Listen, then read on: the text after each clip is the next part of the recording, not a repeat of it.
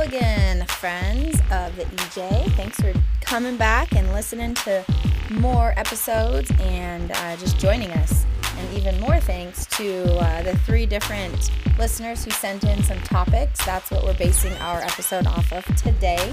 We are going to answer some questions that came in. So we love getting ideas and hearing from you guys. So please keep them coming. And if you reach out to us for topic ideas or questions you want answered, we will send you a shirt, an EJ shirt. So let's jump in. All right, everybody. Welcome back to the EJ. I'm fresh and ready to go today because I just got off vacation. And same with Dr. J, who's over there pretending like he might still be in Mexico halfway, even though we accomplished a lot today. Taking a siesta. And Dr. B also. Yo. All right. So today we're going to talk about or answer some questions that we got from some of our listeners. You guys ready for them? Yeah. Let's knock these out of the park. All right. The first one, you guys are going to like this one actually, is how to handle criticism. All right. Can I go first? Shut up and listen. Yeah. You always go first. Yeah. So criticism's part of the deal, right? So you hear that and the whole thing, if you're not creating haters, you're not really making enough moves. I think there's some truth to that. I think the first thing when you get some criticism, bad review, bad phone call, someone quits, whatever happens to you, is to self-reflect, right? And see like, did I fuck up? Right. I mean, so if you did, then that's a different response to like haters are going to hate. So if people are just bad mouthing your ad to be a nuisance online or something like that, you don't worry about them. Right. If you want to have the debate, then have the debate. If you want to just delete their post, whatever you need to do. If it's not legit, if it's a customer or a client or a patient and they have a legit point, man, you blew it that day. We had one of our docs just post this, share it with the group that he had an old patient that came back and kind of blasted him a bit. And he said, you know what, you're right. Like we blew it. It was our fault. We want to make it up. And it ended up, you create a raving fan because people aren't used to that. People are used to people denying it or saying, I didn't. It wasn't my fault. It was their fault. If someone actually owns up and says, shit, you know what, you're right. I think that's the best way. So I think it goes 2 ways. 1, you did fuck up and you have to fix it. 2, this is ridiculous. And the more of those people you create, the better. And they follow you. I have some of my best haters listening to this podcast right now. And it brings a smile to my face every single time that I watch them watch us just add another office. It's beauty, right? It motivates you. It's what inspires you to do cool shit. So for me, determine if it's legit or not, and then act appropriately. I can't remember exactly the quote on it. It was somewhere I saw it. It said that rarely does someone criticize you that's at the same level or better than you. Yep. It's always the lesser crowd, right? So I took that to heart a lot of like, why am I even worrying about some of those? Even though it can be motivational, like you said, Jay, I agree with that. But most of the time, I'm like, yeah, I don't even have time for that person's opinion. And I'm talking more of the negative ones that I'm right on, not the ones you're talking about where, oops, I did it fucked up. The ones where I'm right or I'm kicking butt, I'm like, why am I even worried about what they're thinking? I just need to get on and stay focused on my goal. Yeah. So, I mean, example of that. So like, just because people know. So like, when is it not accurate? Well, like we post all the time, say we do this EJ podcast, right? And someone that doesn't even listen be like, idiots, look ridiculous. Like, I mean, something, whatever they post, right? They probably never even listened to it. Even if they have listened to it and didn't like it, that's great. That's their choice to do that. Those people aren't worth my time. So for them, if I have some free time, I never do, then I may pick the fight and be like, hey, thanks for the feedback. What do you think? You must be knowing things better. Like, what do you recommend? But otherwise you just move on past it and laugh. And the more of those you accumulate, the better you're doing. If we said something offensive on the podcast, right? Chelsea usually, then all of a sudden we may want to come back and say, you know what, you're right. We didn't mean to say that, or here's what we meant or something. So she's a little more relaxed today after her yoga retreat. But so, I mean, so yeah, again, just determine what the hell's going on. Chelsea, what's your opinion on this? Yeah, I was just going to say, like, anytime I get criticism, it's kind of what you guys already said, but I was thinking it before you said it. So now I just sound like a copycat. No, so it's your idea. I copied it. No, I think that it's just like an important thing is to take all criticism with like a grain of salt. Like, who is it that's giving it to you and what are their intentions, you know? And I think, you know, when some people criticize me, I just kind of like, don't even waste my time besides just being like, okay, thanks for your opinion. Like, but when other people give me criticism or criticize a certain situation, if they are like a valid person to be criticizing that, like you said, Brandon, they're at or above your level, then you're going to pay attention a little more and even like dive into it more with them, I think. So it's just, you can't, like, some people get so sad when people criticize them, and it's like, why? Like, does that person mean the world to you? Do they do what you're doing 10 times better? Like, don't get so sad. Just like take it and maybe learn something from it and then move on. If it's not something that someone that you like really respect or need to take their advice or their criticism, then just let it go in one ear and out the other, and then listen to the people who do matter, you know? Well, when it's somebody more successful than you, like you said, or someone that you respect, a mentor or something like that, or family for that matter, which doesn't really matter if they're more or less successful. It's more of feedback. Mm-hmm. So, I mean, they don't criticize. They'll be like, "Ooh, didn't agree with that," or something like that. And you respect their opinion enough to go through that. And so you just have to know when you're getting that feedback, that's awesome. And you're right. Some people suck at handling it. Mm-hmm. But I mean, you've just got to, and if you ask any good entrepreneur, but you ask any good athlete or anybody, like, what inspires you? Like, what motivates you? Chances are when you dig into that story a little bit, there's going to be a few doubters down the track of their success that said, you won't do this, you can't do this, you shouldn't do this, you'll never do this. Like that's what drives you. I mean, so like, I still remember coaches, teachers, not the ones that were my biggest fans all the time. They were like great teachers and stuff. I'd have a hard time remembering their names. I tell you what, I can name several different people that doubted me or said you shouldn't do this or can't do that.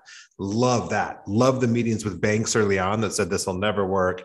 Don't do it that way. Like I remember those people I met with. So I think if you just have to change how you look at it. You got to be so excited when you receive feedback. Be really excited when you receive negative feedback. And I kind of feel like cussing today, so I'm trying to like not stop. Everything wants to come out. So I'm kind of fired up right now.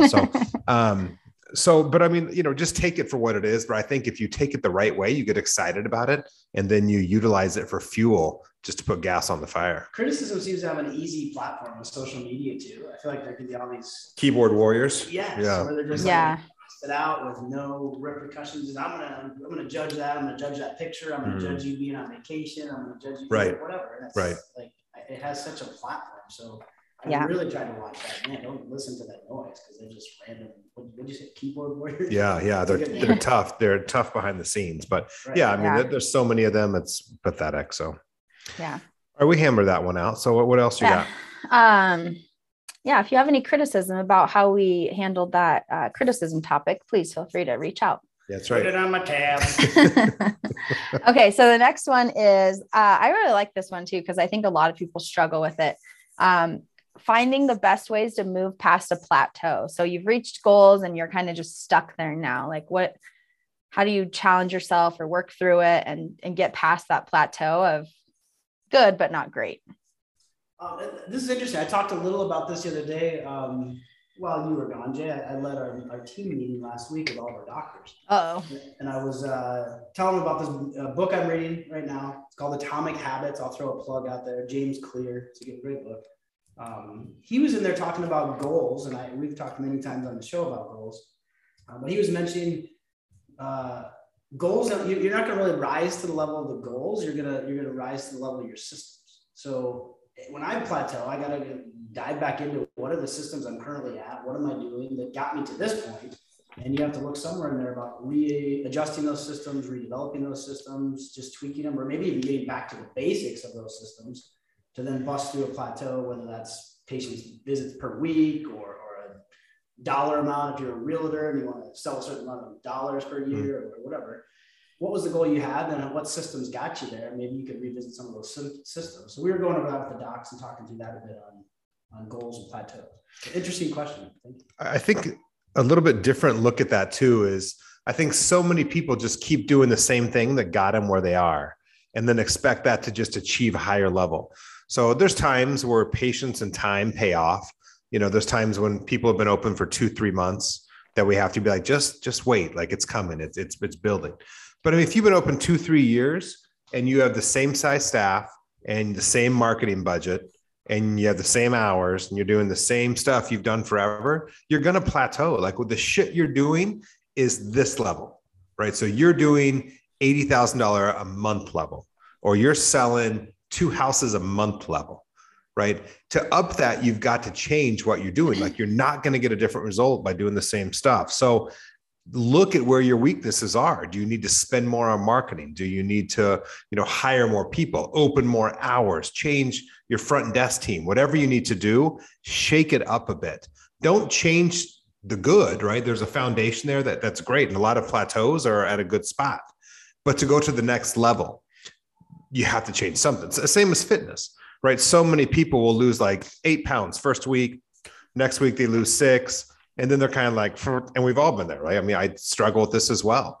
And then you're like, okay, so for me, it's 215, right? The 215 is just a weight where it's like, I'll go up to 225, get down to 215. And then it's like, I got to do something different, work out harder, eat better, change my diet a bit or something, even to break through that. Now, when you do, it's amazing. Your body starts to accept a new norm. And people are this way as well, whether you're building muscle and it's your bench press, or you're losing weight and it's your weight, or it's your business. Shake shit up and do things differently. And that will allow your body or your mind to adapt appropriately and make those changes and get off that plateau. I think I just said it wrong. You quoted me. You don't rise to your goals, you fall to the level of your system. It's kind of what you were just saying. Like if you're a sell 2 house a month person, or a certain patient visits per week as a doc, or weight, you have to change what got you there. Not eliminate the basics that founded that, right? But change it up. Maybe hire another staff member, increase the size of your clinic, or market more for house. Like you said, yeah. The most dangerous spot is when you're at a plateau and you love that plateau, because then you're just like, you've maxed out. And so then all you can do is go down. So when you lose that hunger, which would be a different question no one asked, but they should have, which is, when I've made it, like, what do I do to stay driven? And I mean, as an entrepreneur, you've got to take on new challenges. Maybe it's replicate it. Maybe it's do it again. Maybe it's open 15 more, maybe it's hire 10 employees, whatever you need to do. But I mean, there's times where I see people have the biggest challenge is when they aren't unhappy where they're at, but it's keeping that hunger and keeping going on that, because it's hard to coast, right? We've had that talk call on coasting and whatever we had it on. It was like on ramps and off ramps and stop signs. The gas. But those are the kind of people, when you don't have gas to hit, sometimes that's an issue. That's what I was going to talk about more if I was ever going to get a turn. Okay. Next topic. Let's go. I'm just kidding. Was just like, especially in our company, but also on this yoga retreat I was just on. I mean, I was with a whole bunch of badass women, and it was interesting to hear like their challenges and different things. And they came from all different like professions and walks of life and countries, like all over the world. But like people, like your plateau doesn't necessarily have to be like where you're at in what business you're in now, like in one office. It can be just like in life, like make sure you're challenging yourself and doing exciting things. Like you said, moving outside, like stepping outside of the office and moving on to new ventures that are going to kind of fill your cup more than what you're currently doing, as long as that is, cruising right along and can keep growing as well. But, I don't think a plateau necessarily has to be just the specific business you're focused on at that moment, but it could be like, okay, what's going to be my next big move in life? Like you said, opening more clinics, or working out of the office, but helping other doctors open offices, or, I mean, I think the plateau could be, I guess you did relate it to weight loss and fitness and stuff too, but just anything. Like, so I'm curious of your mental mindset coming out of that retreat, which probably had a ton of focus time. Like, what are you changing? What share a little bit of what you tapped into? I don't know. I feel like I have to like give myself a couple of days, honestly, because there was so much. I filled the journal of stuff. Just some of it was kind of like self-improvement type stuff. Others was like in business, like ways that you want to work through things and get better and do more. And honestly, I developed a relationship with someone there. She actually went with me, but we're talking about different business ventures that we want to take on. And she's kind of in a situation where she has this really successful business, and she's like not getting to do the things that like make her happy in life. And so she wants to purchase a franchise, 100% franchise. So it was more. Give me a call. I'll hook her up. But just like staying well-rounded and not being in a plateau of any sort of your life, I think is important, you know? I like it. So maybe next week I'll have more to give back on this. All right. I feel like it's still a jumble from that sweat lodge I was in. You mentioned the plateau can be a dangerous place, but I think the plateau or even the squat has to exist as well. We talk a lot about this with the docs. Mm-hmm. There's a moment in there that creates some of the drive again, the hunger again. So the plateau is not a bad spot as long as you're not hanging out there forever. But that squat right before it, or a dip even. I think sometimes people try to squat for too long though. I've heard it so much. I'm just like, you can squat. It's good to squat, but like don't just sit there for too long.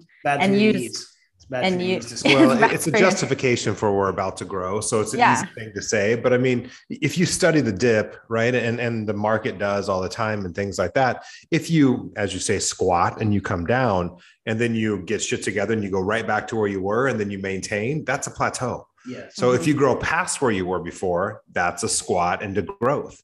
If you dip and then come right back where you were, then maintain that till your next squat, and then you come back up to where you were, like that's nothing. That's just you being maxed out. So a squat is good. You're always going to test your limits, but it's what you do at that point. And I mean, we see it all the time, right? We practice what we preach. I mean, we're trying to hire 2-3 people now. We've been trying to, we're growing. We've moved into 5 different offices in the last 5 years. Like it's growth. It's awesome. You have to relish it and love it. You have to be an entrepreneur and dig that. We've had the negative reviews. We've had the haters. We've had the positive. We've had, victory after victory. And so it's just like, it's dynamic. Business is dynamic. It's like the human body. It's like health. Like it changes. It's how does it adapt to the environment? That's what really defines the health of somebody, is how do they best define to the environment they're placed in. For business, it could be the exact same way. The health of your business is based upon how well you adapt to the environment you're placed in. Can you fight your competition? Can you beat your competition? Can you win the customers over? Can you change as far as technology goes and stuff? It's adaptation is key to live in life, but also to live in business. Woo. Okay. What else you got?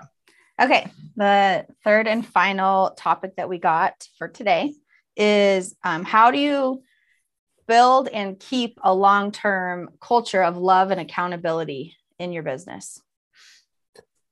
Yeah. I think that's, big time question. I honestly think we're really good at, if I'm being honest. I think we have a pretty damn good dynamic group of that. And I don't know many companies that are as good. And I'm sure there's some great ones, but, I think that your people are your business. Mm-hmm. And so, if you're a single business, if you sell budget blinds, like you are your business. So you don't need to worry about other people. You don't need to train. It's just, if you're on fire, you sell. If you're not, you don't do it and you don't make any. But as you grow, right, you're all dependent upon the people that represent your brand. So for me, it's everybody. It's both of you guys. It's 18 other people that work for the Inc. team right now. It's the billing company. It's the software company. It's all kinds of stuff. So how you put yourself out there and how everybody represents you is really what your company is all about. Now, your job as the leader is to train them, is to reward them appropriately. It's to provide them an environment that's enjoyable to work for, where they feel respected and they have a great time. So, there's pay is part of that. Schedule is part of that. Benefits are part of that. But really, and you guys could speak to this too, I think it's just being valued and being part of this vision where you can also make a huge difference and feel like you're making a massive impact in things that you want to make, not just an impact and maybe what Vanessa and I wanted to do a long time ago. So I think, you hit a little bit on the vision of the bigger picture. That's what attracted me when I first met you guys. It's like, we're going to come in and we'll help you open an office. And I was like, all right, but I could probably do some of that shit on my own, which I could have. But then along with that conversation, it became like, but once you get that one going, then like, what if we did others? What if we created more? And I don't think at that moment we ever even thought franchise. It wasn't even in our vocabulary then. Right. That's what we turned into. Right. And done all amazing things. But just that opportunity of like, wow, there's more to this than just this one office or this bigger picture. That's what attracted me. And I think you guys have done a great job of explaining that from everywhere, from massage therapists in our clinics to doctors to owners to everybody, really understanding where this thing is going. And it's much bigger than just one single location.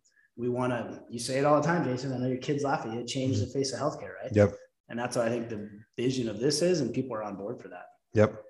Yeah, I think in a lot of businesses, I see this happen, and I think this would be a good thing to kind of solve or give ideas on how to not do this so much. But I see people get like, I'm going to create this amazing culture, and it like is great for like a month or something, or a week even. And then it kind of dips because they don't keep like that passion and motivation throughout their staff. They might have it. Like the leader of the office or the leader of the business might have it, but I feel like it's harder to keep that going constantly. So having some sort of like a team building activity or a meeting once a week or something that establishes that in your business really would help. Because you see people when they're on fire, and then you're like, wow, that's an amazing culture. But then you can talk to people who are within that, company, and they're like, yeah, it's good most of the time, or it's good sometimes, when the boss is in the good mood or something like that. But I don't know, how do you, like, what are some ideas? I know, like in our company, I know what we do to keep that, but in other industries.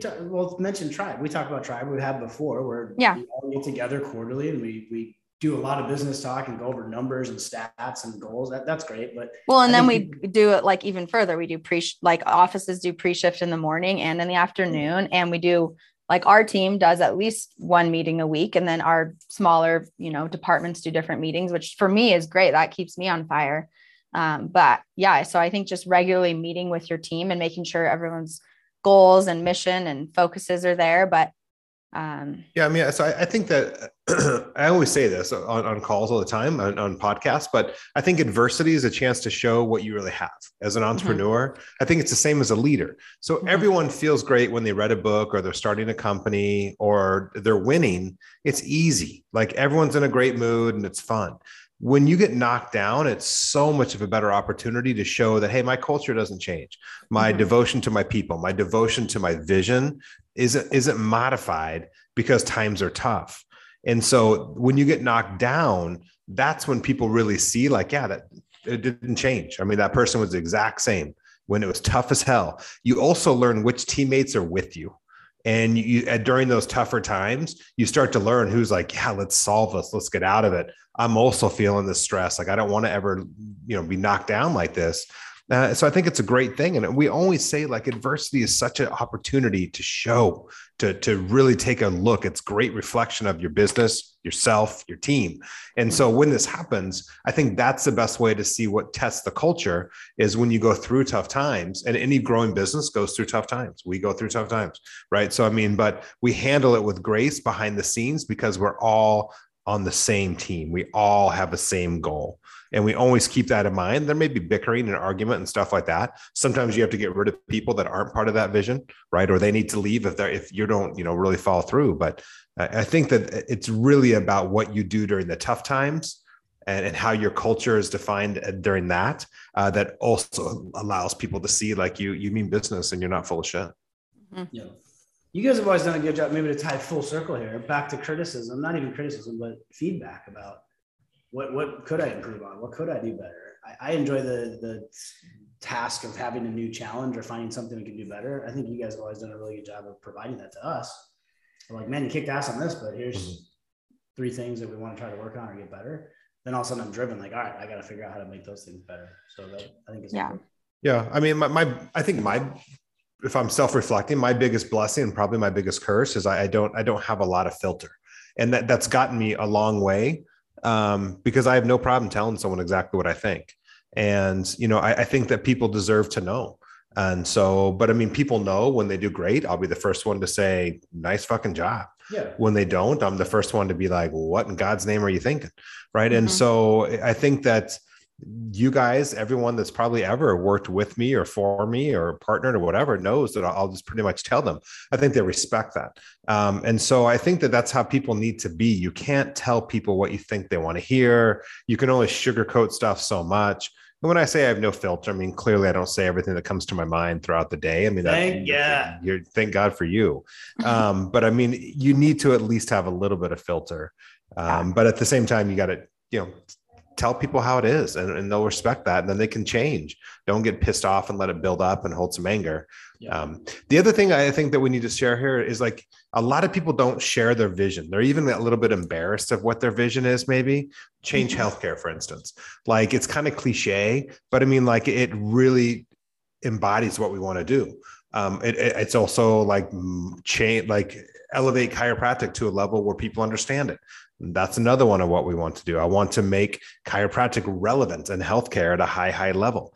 And so like there's things that we want to do every single day that help you make decisions, but no one would know that if you don't share your vision. When you joined, we wouldn't have gotten someone like you and Rebecca on board talent wise if we didn't share what it was. Now, you guys could have easily laughed and been like, give me a break, whatever. We're moving on to open our practice. That's a risk. When you put yourself out there, people may laugh at you and they're not part of your team. Right. But when you find the right people, they're like, shit, that sounds amazing. Like that's exactly what we want to do. And then you kind of find each other and partner up. So it's just like, whether it's you and your friend Chelsea on this retreat or Brandon and I, and when we first met 15 years ago, or whatever the hell it was, or, the relationships, you never know when you're going to meet one of the most next important people in your life.